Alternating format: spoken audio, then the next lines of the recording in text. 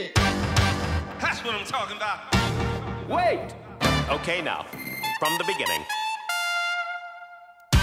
Welcome to BS, Beyond Stereotypes, a podcast about lawyers using their authentic voices to change the world. Well, there is, and it feels really good, and it's really important. I think when lawyers do it, it's especially important because we can do things that nobody else can do. We can make the justice system work in this country and make democracy work in this country for people who need it the most, who otherwise wouldn't have it.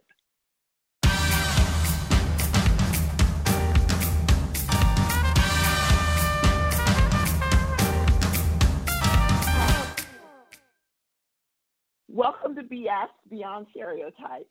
Here with me today is David Lash, who I actually know personally through my husband. They went to law school together. I'm sure that you will be inspired by David's story, by his passions. But what I'd like to say about David is that he is genuinely the nicest person I've ever met, and I think that that's going to come. That's going to come through. I hope. Don't let me down, David. But I just want to say hi, David, and thanks for joining us. Well, it's my pleasure to be here. That's quite an introduction. You must be channeling my late mother, because nobody else talks about me that way. Well, I am a mom, so, David graduated from UCLA Law School. He was the head of a nonprofit in Los Angeles called Bedzedek for about 8 years, I think after practicing law for a while, and then he became head of Bedzedek. He is now the managing counsel for pro bono and public interest at the law firm O'Melveny and Myers in Los Angeles. And is there anything I missed there? That sounds good. Okay. What I wanted to start with, because we are going to be doing a little BSing about stereotypes here, I thought I'd start with the fact that the way you and my husband met was at law school, but because you played basketball together. And, I know that there's stereotypes on both sides, right? So Jeff, my husband, is 6'3" and black. And so I'm sure everybody assumed he played basketball, which he did. But you are probably almost opposite that. and I'm wondering how many stereotypes, like how often people were surprised that you played basketball in high school at Hamilton High, and that you're a very good basketball player. So let's start with that stereotype, David. Talk to me about it. Well, first of all, just calling me a very good basketball player warms my heart. It's all I ever wanted to be in my whole life, is a very good basketball player. And I met Jeff, your husband, the first day of law school. My name's Lash. He's Lasley. We were seated in alphabetical order. So it was me and Jeff and our still good friend Lori Levinson, all sitting in a row next to each other, and we met each other. And there was a group of guys right after our first class who started talking about playing basketball. And both Jeff and I, who had struck up a nice conversation, raised our hands, said we wanted to play. And I think you're right. Everybody assumed Jeff would be a great basketball player. And here I was, like, a 5'10" Jewish guy. They didn't know if I was going to be a good basketball player, and may have been disappointed that I raised my hand to play in the game. But I was a gym rat from the time I was, 8 years old, and all I ever wanted to do was play basketball. So I've been dealing with that my whole life. I went to a high school and played on a high school team where I was one of 3 white guys on the team.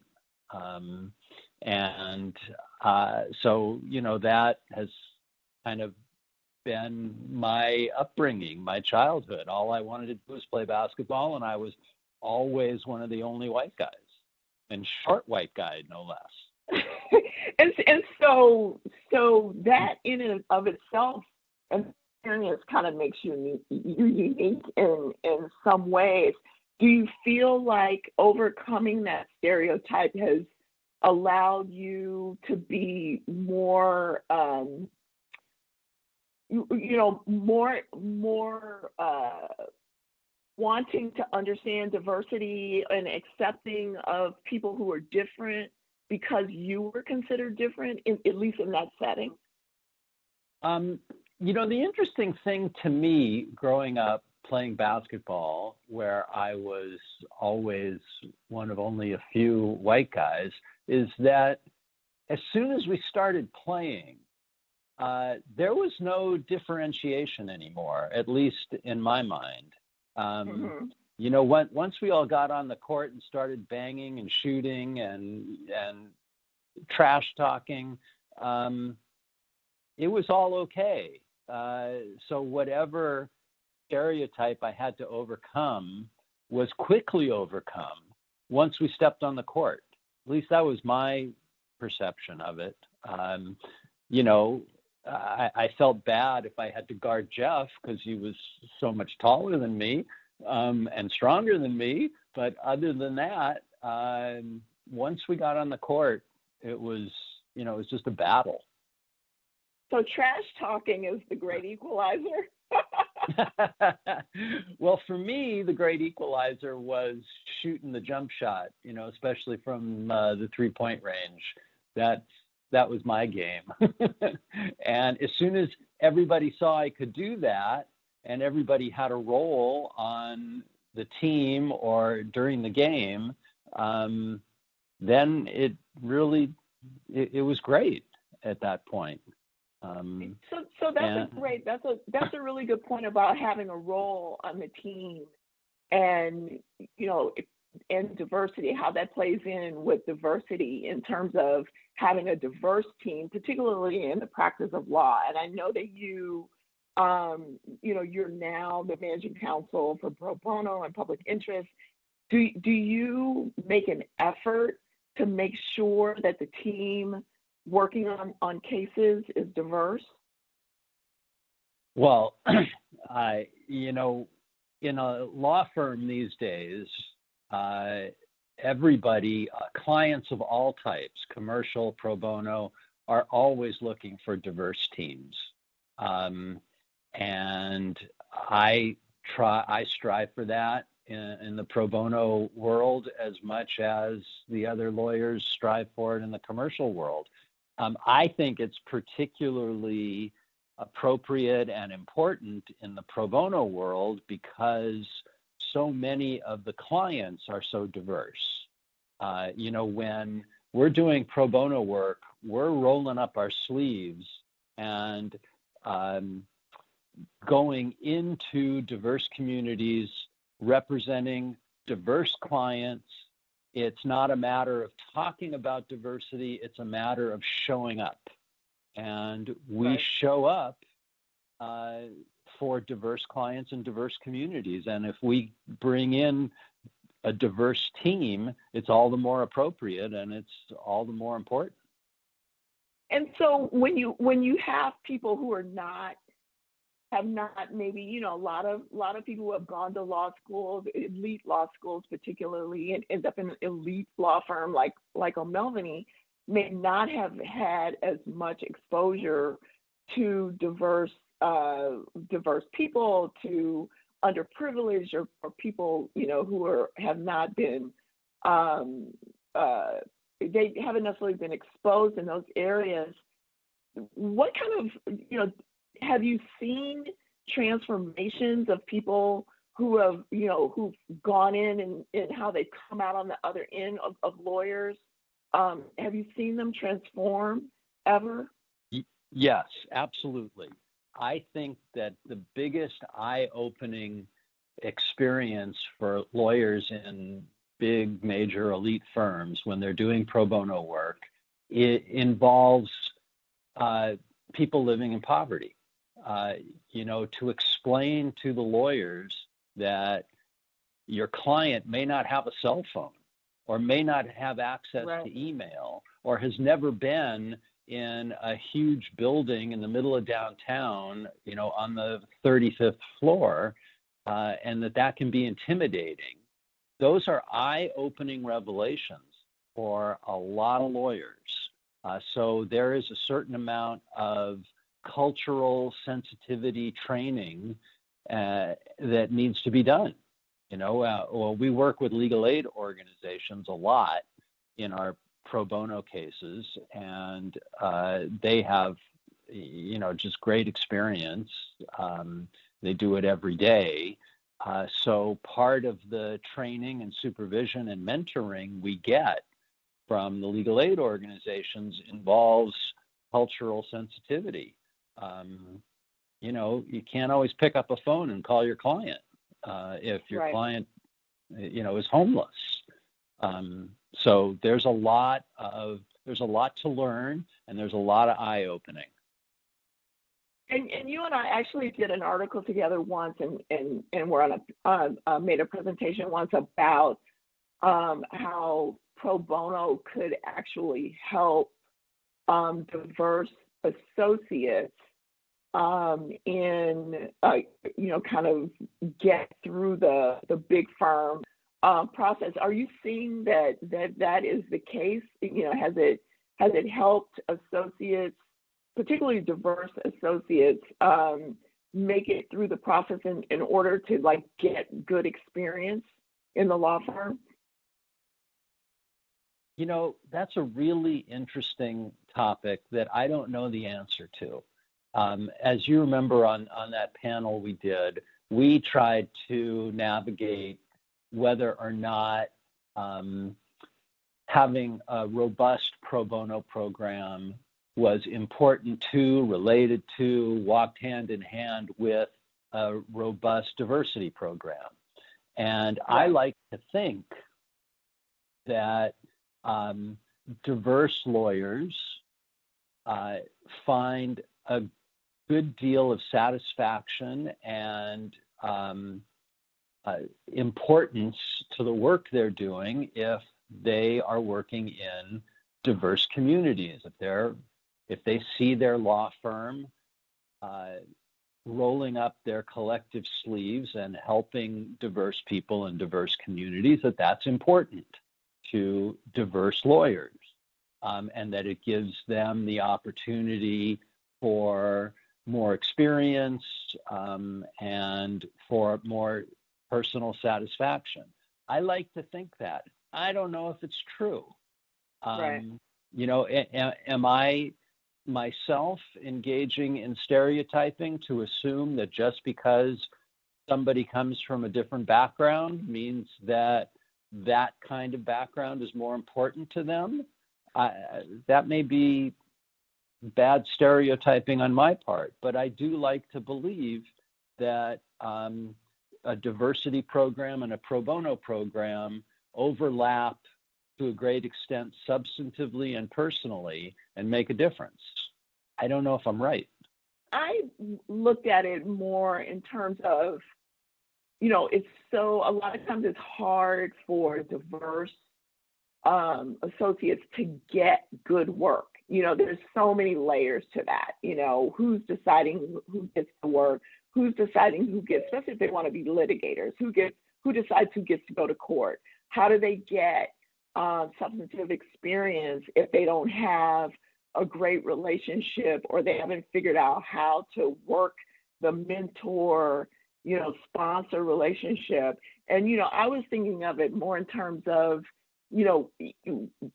is pro bono a way to get some of the substantive experience in the courtroom and with clients and that kind of exposure that maybe they wouldn't otherwise get just trying to make it through the big firm? I think that a lot of lawyers in big firms use pro bono pro bono case handling, pro bono opportunities to get experience earlier in their careers than they might not otherwise get. Big corporate clients don't want to pay our outrageous hourly fees for somebody to learn how to take a deposition or to go to court for the first time.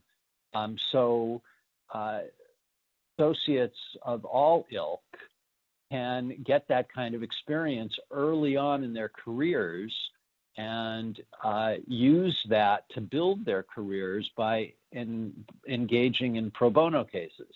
I think it's particularly true with young lawyers who come from diverse communities. I think that it may be more important and more available to them than to other associates sometimes. Right. Okay, so that was really serious, and I'm glad we could be serious, but I'm trying to, there are, you've had some pretty incredible cases and successes, and we're going to get to some serious cases that you've handled recently that I'm so proud of you guys for. But there was one case that I thought was kind of fun that our listeners might want to hear about, and it was the one, and forgive me, I don't remember the name of the case, but I know a movie was made after it or about it, and somebody actually played you in the movie, I think. So yeah. Yes. Can you tell us a little a bit about that case, and then how the movie how well the movie did or didn't do? Well, it was a great movie. It was called Woman in Gold. It was about a case that I was very involved in with a buddy of mine. His name is Randy Schoenberg. He was representing the descendant of a Holocaust survivor whose artwork had been stolen by the Nazis at the outset of World War II. And it was the story of the effort, the legal case, to get those pieces of art back into the family from whom they had been stolen. And they were Klimt paintings. They were beautiful. He's a renowned artist. And the legal case was a fascinating one. It went up to the U.S. Supreme Court, and then it was actually arbitrated in Austria. So it was a fascinating case. Ryan Reynolds played my buddy Randy, who was a young lawyer and took this important case for his grandmother's friend, who was the descendant of the people from whom the artwork was stolen. She was an elderly woman who had herself survived the Holocaust, and Randy was a young lawyer. He actually left his firm and formed his own firm so he could handle this case. And I was running Beit Tzedek at the time, which was the only legal aid organization in the country that, free of charge, was helping Holocaust survivors recover reparations and property arising from the Holocaust. So Randy asked, we were on a panel together talking about Holocaust reparations and cases, and we met, and he asked if Beit Tzedek would join him in the case. So I sat with him at counsel table on the first hearing. It was a motion to dismiss brought on behalf of the government of Austria, and they marched in just this army of big firm lawyers. And there was Randy from his own shop and me from this little nonprofit sitting there lined up against this array of incredible law firms. And Randy argued it and won, and that was a very key moment in the film. And but in the film, they had Randy sitting at counsel table by himself. I ended up on the cutting room floor. And not that I'm bitter or anything, but I got, it was my taste of Hollywood, I ended up on the cutting room floor. But it was a great case, and Randy was magnificent, and Beit Tzedek was so honored, and I was so honored myself to be a part of it. It was a wonderful case, and they made this great movie about it. And they won ultimately and got the painting back, correct? Absolutely, yes. Uh-huh. Awesome. That's very cool. I know you ran Beit Tzedek, and is that how you ended up specializing in pro bono? Did your passion for it happen then? Did you have it before? How did that happen? Well, it's probably part of the stereotyping, but I grew up in a very liberal, Jewish, politically active, socially conscious family. And I went to law school because I was going to change the world. And as I was graduating law school, I got offered a wonderful job to help change the world.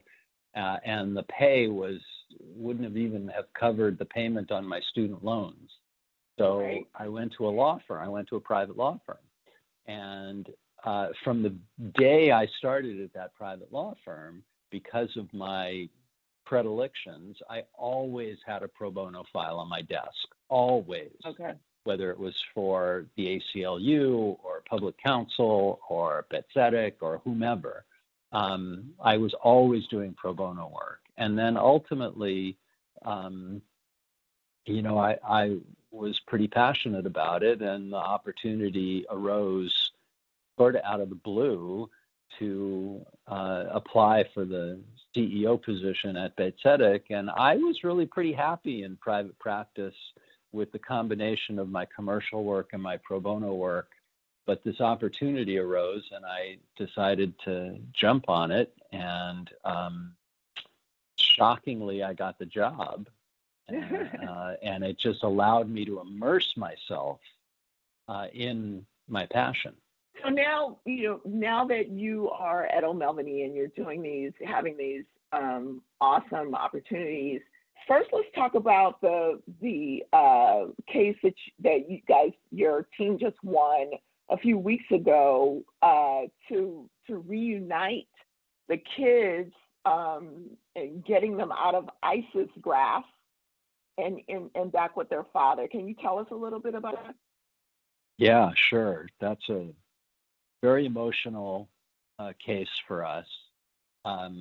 What's not very well known is that there is a new rash of families being separated at the U.S.-Mexico border. Of course, when that happened, last year, there were these dramatic pictures of, children being ripped out of the arms of their mothers and separated, and it was just a horrific situation.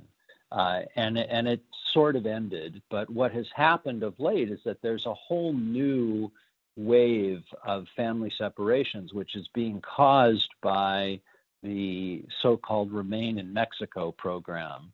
It's called the Migrant Protection Program, where families present at the border and are not allowed to enter the United States, but rather are forced to remain in Mexico. And these border towns where they are crammed in to terrible, terrible camps and refugee situations and parks. I mean, it's just an awful situation.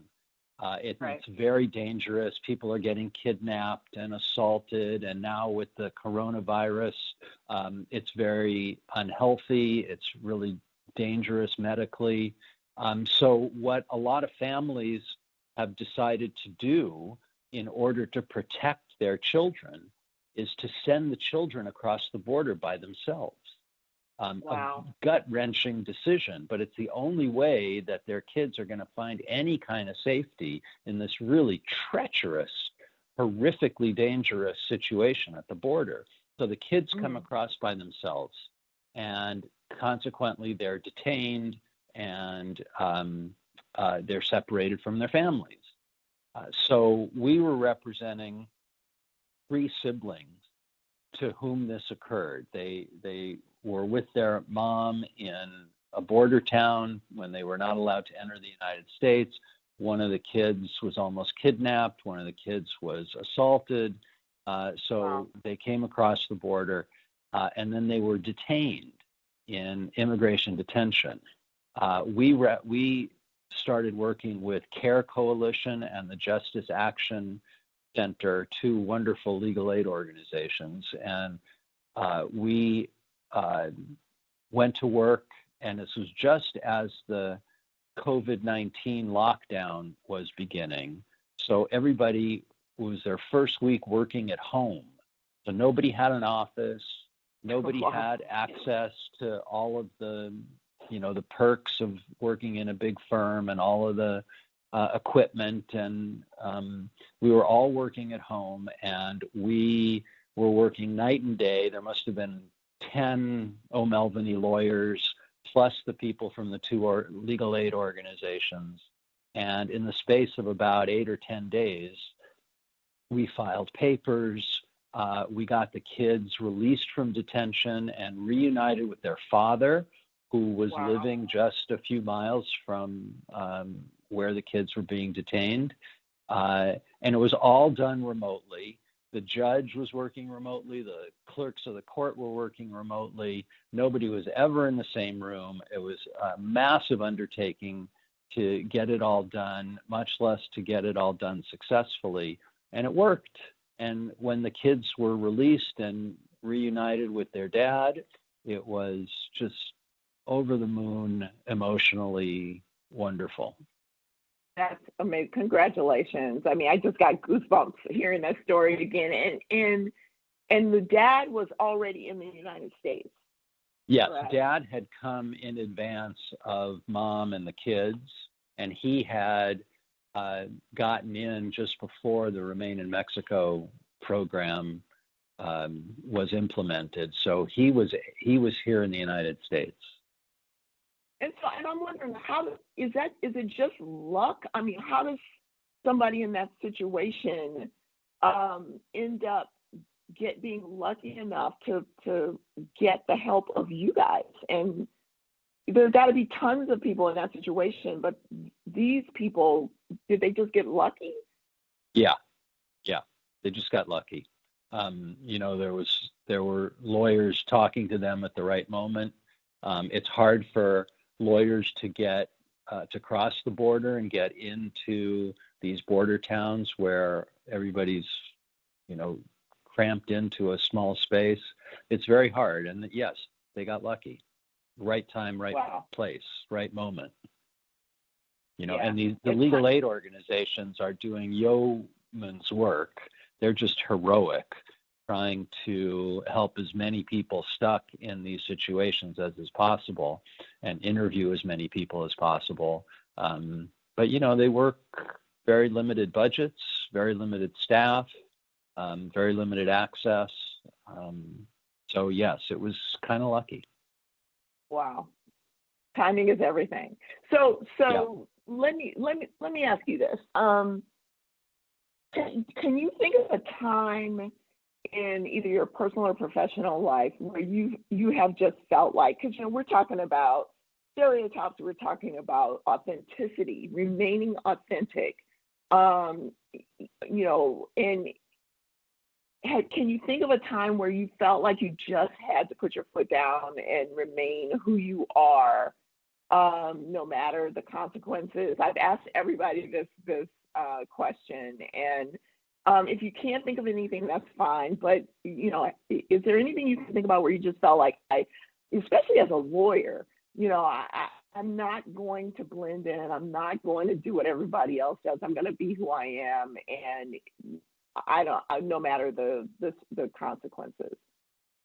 Well, I've been very lucky because running a legal aid organization and then running a really dedicated pro bono program has allowed me to stand by my convictions, put my foot down, and be safe in doing so, because that's the environment I've been working in. However, when I was a very young lawyer at the first law firm I was employed at, I was asked to represent a landowner, a large landowner, a large client of the firm in an eviction proceeding against some elderly Jews, frankly. And I felt very uncomfortable doing that, trying to evict these people from their homes. And I found a loophole in what was then a fairly new rent stabilization law here in Los Angeles that I felt would allow the landlord to proceed and succeed in their eviction case against these elderly tenants. And I just couldn't abide by it. It was, these people were living in the same neighborhood that my grandparents were living in. They could have been my grandparents. My grandparents could have been subject to this loophole. And I went into the two senior partners, and it was after work. It was sort of late at night. And I walked in and I said, guys, gentlemen, I'm really sorry. I just can't do this. These people are going to get evicted, and it's going to be because of the great legal research I did. And it's just tearing me up. And they looked at me and they said, we could fire you for this. I said, yes, wow. I know. And they looked at me and they said, but we admire what you're doing. So we're not going to fire you. And one of the senior partners said, I will handle the case. And I was just so grateful. And I had been so scared walking in there. And, they knew I was putting my job on the line. And they respected it. So I did. I had to put my foot down. I stood my ground. Now, the interesting thing about it beyond that was that there was a real lesson to be learned that I was too young and naive to understand, which I only learned of later. It happened that, a number of years later, when I was applying to be the CEO at Betzetic, I was calling everybody I knew who might have some connection to the organization and could put in a good word for me. And I called that senior partner who had taken over the case for me way back when. And he said, oh, yeah, sure. I know one of the former CEOs there. We're good friends. And I'd be happy to call him and put in a good word. And he said, remember that case where we were representing the landlord and you didn't want to do it? And I said, yeah. And he said, well, you remember I took over the case and I worked directly with the head of Betzetic to resolve that case. And we reached a really fair, equitable solution to it. And he and I became really good friends. Well, interesting. I had actually, after that case, never again volunteered at Betzetic because I was so embarrassed and felt like I had been a sellout to even have some relationship with the landlord in that case, that I stayed away from Betzetic because I was embarrassed. And it turned out that there was a real lesson to learn there, that somebody with a good conscience, good people working together could come to a just conclusion. I, as a young lawyer, threw up my hands and said, I can't do this. The senior partner, as a seasoned veteran and the then head of Betzetic, they looked at it very differently than I looked at it. It was an issue to be resolved, and two fair-minded people came to a good resolution that I was too naive to understand. Wow, that is a great story. So you stood your ground, you stood up for your values and your morals, and then ultimately you realized that there can be a win-win if people will work together. You got it. There was a real valuable, teachable moment there that I blew. But, I learned it eventually. Yeah, clearly. We've talked a lot about pro bono and stereotypes and all that. what role does diversity, inclusion, and equity play in how you walk through your life, either personally, professionally, or both? Well, I consider myself to be a poverty law lawyer. And the intersection of race and gender and poverty is a complicated intersection. And I find myself grappling with that all the time. What role does race and gender equality play in battling poverty? Most of a disproportionate percentage of my clients at Betzetic and through the pro bono program at O'Melveny are poor and people of color. And so I'm constantly thinking about it, grappling with it, trying to understand it. And it's a great concern and worry to me, and of great complexity. So I do my best, it's not always easy.